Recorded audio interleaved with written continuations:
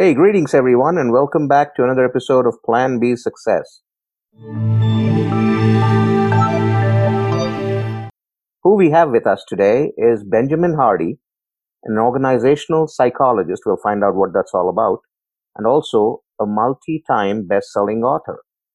And he's doing other things besides writing and being an organizational psychologist. So, welcome aboard, Benjamin. Thank you so much. I'm very happy to be with you. Why don't you tell us a little bit about yourself? Yeah. So my wife and I live in Orlando, Florida with our 5 kids. We adopted 3 of those kids from the foster system, and just really grateful to have our family. And I write books about psychology and business, and just, we kind of live simple lives and just kind of hunkered down right now for the coronavirus. But yeah, I've got an interesting background.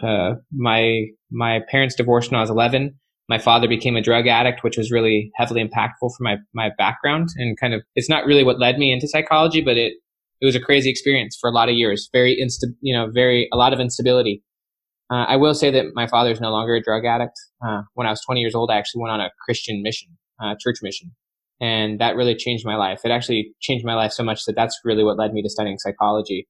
But I've since reframed my past. I don't view my past the same way. My relationship with my father is amazing. He's really grown and changed. And, your view of the past can change and adapt over time. And so, I just now study psychology and have a lot of cool collaborations and really enjoy conversations like this.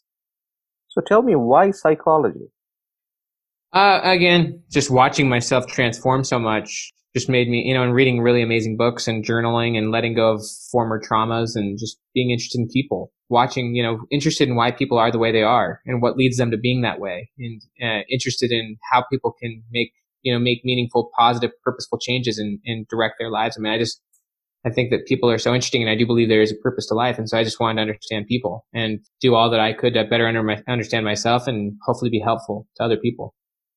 And what is an organizational psychologist? Organizational psychology is different from maybe more of the typical therapeutic. So it's not clinical, it's not counseling. Organizational is very much business. So the study of leadership, teams, culture, training, development, motivation. So it's very much in the realm of organizations and businesses and stuff like that. So do you work specifically with organizations, or do you work with people in general as well? I don't do either. Okay. I've got the background. I've studied organizational psychology, but I'm actually a writer. I do writing and online entrepreneurship. So I love the background, love the theory, love the knowledge, and the thinking that I got through my PhD, but I'm not a traditional organizational psychologist at all. I very much am a professional writer and I do online, I do entrepreneurial collaborations, but my background in psychology influences how I look at the world and think. All right. So let's talk a little bit about your books.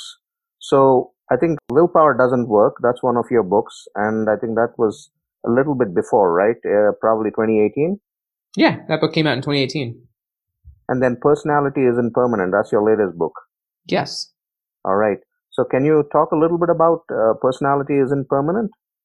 Sure. Yeah, so the book is all about kind of the myths that most people believe about personality, about who they are. And it's about why these myths are incorrect, and about how your personality is truly shaped, and about how you can become who you would like to be. Personality is more than anything a habit. It's a way of doing things. It's a pattern. It's not innate. The general views of personality are that these are pop culture views. These are non-scientific views. But kind of the pop culture traditional views of personality are that it's innate, that it's non-changeable, that you are who you are. And that as a result, you need to discover your true self. And once you discover your true self, then you can live the life that you want.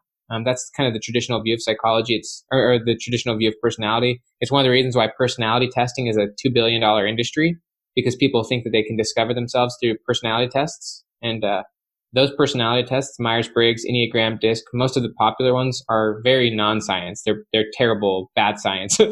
And they lead people to a fixed mindset and being inflexible about who they could be. And so this book really explains how people become who they are, how their personality is shaped, but also how you can and should be the one who shapes your personality.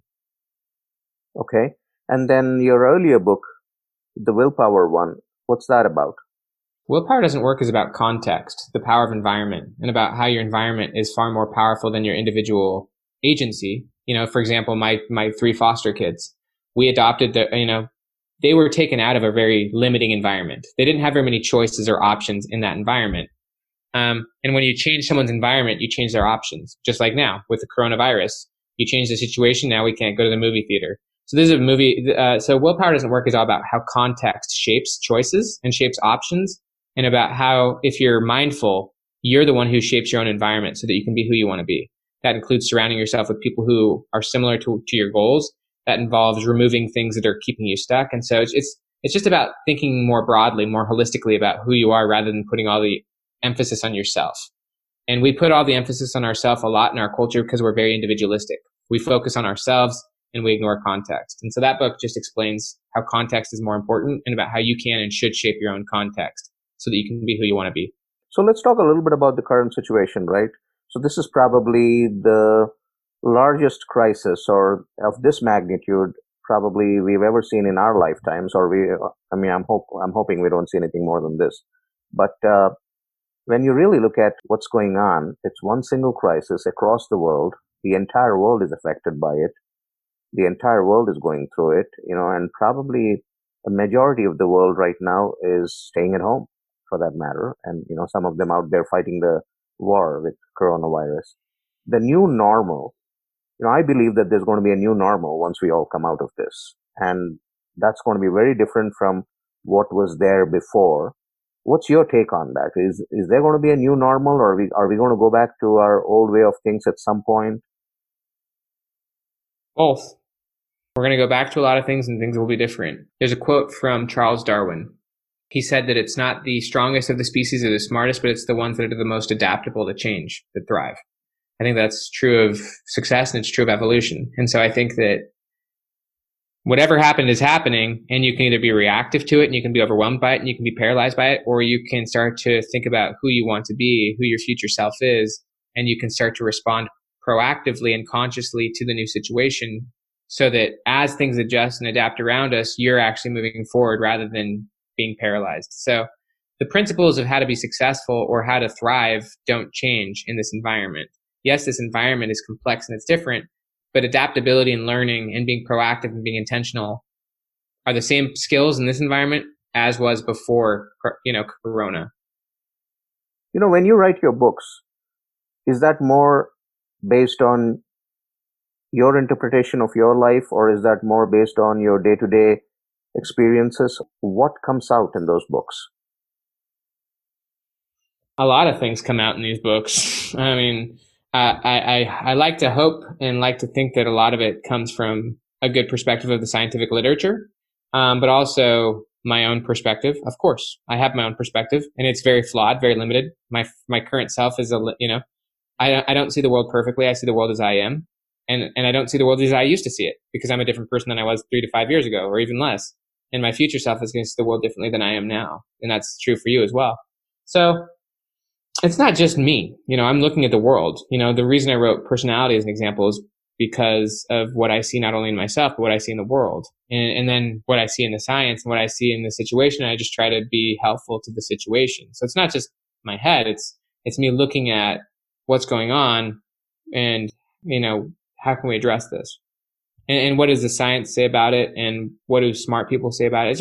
It's just trying to be a learner. I mean, that's me just trying to share helpful perspectives to hopefully alter other people's perspectives and help them to be successful, or help them to maybe just rethink what's going on.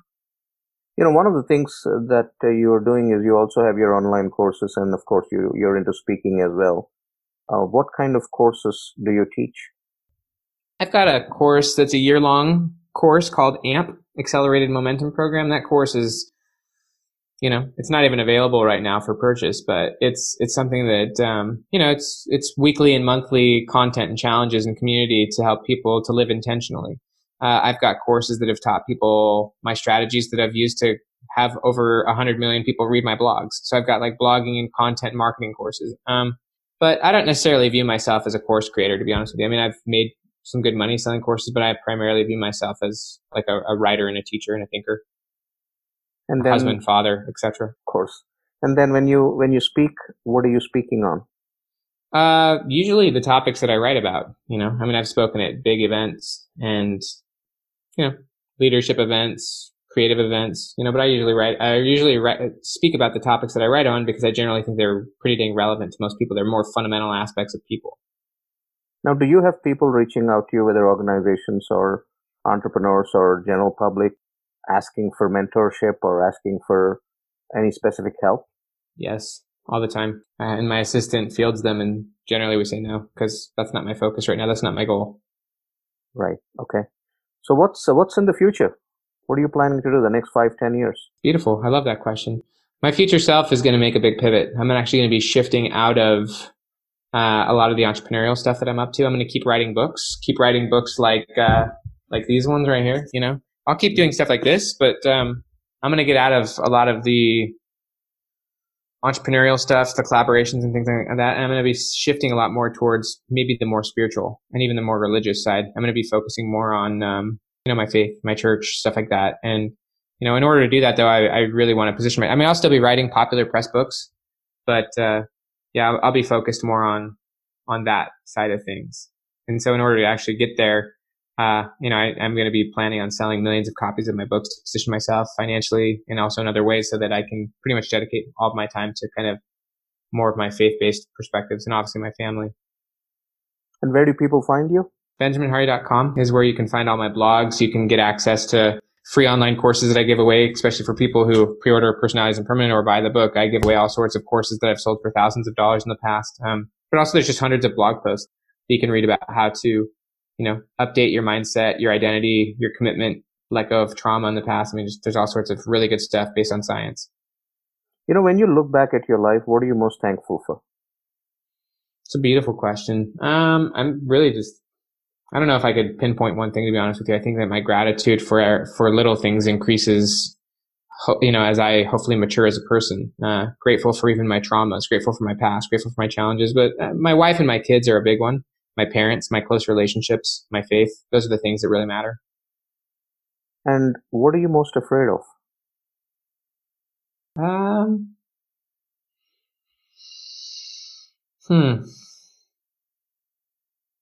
Probably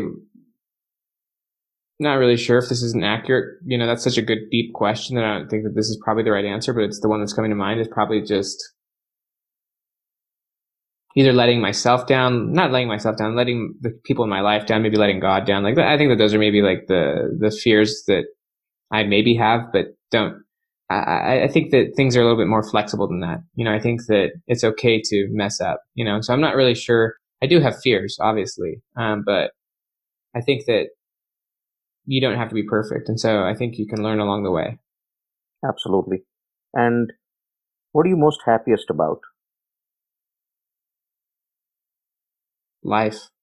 Life is such a great experience. It's such a beautiful thing. I'm just grateful to be alive, grateful for my family, grateful for little things like this conversation with you. The fact that you asked that question is really amazing. I know that's such a great question. So I think I'm just, increasingly happy with life and the small and simple things and becoming more and more aware of just the little things, and, letting go of the things that maybe aren't, going as well and just really focusing on what I'm happy about and what I'm grateful for. So pretty much everything right now, my friend. And when you look at your kids, right, you mentioned you have 5 kids. I would not be who I am today without my kids. I would be making very different decisions with my life. They teach me empathy. They teach me patience. They teach me love. They teach me forgiveness. They forgive me all the time because I don't show up as well as I could. They teach me joy. They teach me simplicity. They teach me so many things every single day. I've got 2 twin little girls who are 15 months old. And then I've got our 3 older kids that we adopted from the foster system. And they're all just such great kids. They teach me how to love. That's one thing that I'm learning how to get better at. That's something that I want to get better at is learning how to just love them and just be happy. And, that's something that they teach me every single day. Awesome. And what do you look forward to from life? There is a really good quote from Gordon Livingston. He wrote a book called Too Soon Old, Too Late Smart, which I recommend to your audience. But he said that people need 3 things to be happy: something to do, someone to love, and something to look forward to. And so I love your question because I think we all need something to look forward to. I'm always looking forward. I love looking forward. And so I think it's so important to have goals. And so for me, I'm looking forward to, that future self that I was talking to you about, getting to the place in my career where my books have sold millions of copies, where my family's in a financial situation where I can pretty much, I mean, I am pretty much doing what I wanted. This is what I chose to do. I'm a professional author. So, I mean, I'm not in a place of, I'm in a place that I designed to be. But once you get to where you want to go, then your vision expands, And so I'm excited to be dedicating all of my time to kind of my more spiritual focus, and to be able to continue to write books that I love, but to be in a place, in a situation, and even in a skill set level, like in a capability level where I can do greater good, kind of on my high priorities and goals. And it's going to be so fun. And what would you like your legacy to be? Mostly just helping people. I would love just to mostly, I don't really need all the accolades. I just really want to just be someone who was helpful to either specific people or to bigger groups in general. I just want to help people move forward and to, make the changes that they want in their lives. Absolutely. Well, this has been great, Benjamin. What would be the one takeaway that you would want to leave with our listeners? The one takeaway, I think, primarily is that, you're not the person you used to be. And I think that can be pretty obvious, that if you think about who you were 4 or 5 years ago, you're probably not that same person. But the same is true of your future self. Your future self is not going to be the same person you are today. And because of that fact, you don't have to overly hold on to who you think you currently are right now. Like, yes, you can have goals. Yes, you can have perspectives. But if you hold too tightly onto who you think you are, for example, if you overly define yourself, overly categorize yourself, then it's going to limit your future. And so if you define your future self really clearly, who you plan to be, and then if you start to strive to be that person, if you start to tell people about your goals, you're going to go through an amazing transformation. You're going to start to be more consistent with your future rather than being consistent with your past. And that's what I would invite you to do, is to really take the time, whether it be in your journal or in other places, to clarify who you plan to be. Because it's the number one regret in people's lives, that they are not being true to themselves, but instead they're trying to live up to the expectations of those around them. So if you're just honest and genuine about what you want, and then you start telling everyone about that, and then you start making steps in that direction, then you'll be living consistent with your future, not your past. And that's where you can start to be really joyful and happy. And that's where you can start to have a lot of learning and joy. So that's what I would invite people to do. And I teach very in-depthly how to do that. Interpersonality is impermanent. There's a lot to that. So I would encourage readers, obviously, to scope out this book if that's your interest. I think it will totally blow your mind and really help you. Awesome. Well, thank you so much for joining us today. It's been a pleasure talking to you. A lot to learn from you. And I would encourage the listeners to go and check out your website and, of course, your books. Thank you so much. You're an amazing guy. It was really fun to talk to you. Thank you so much. It was a pleasure. All right. Same here. Thank you. Hey, I hope you liked that episode. Please make sure you tune in to Plan B Success podcast on your favorite podcast listening platform, or you could even go to YouTube, or you could check out the episodes on planb.live or rajivmudumba.com. And please make sure that you subscribe so that you get updates on these episodes coming out pretty much on a weekly basis. There's 3 episodes coming out on a weekly basis. And take a moment to leave a review and a comment on any of the platforms that you subscribe to. Thank you very much.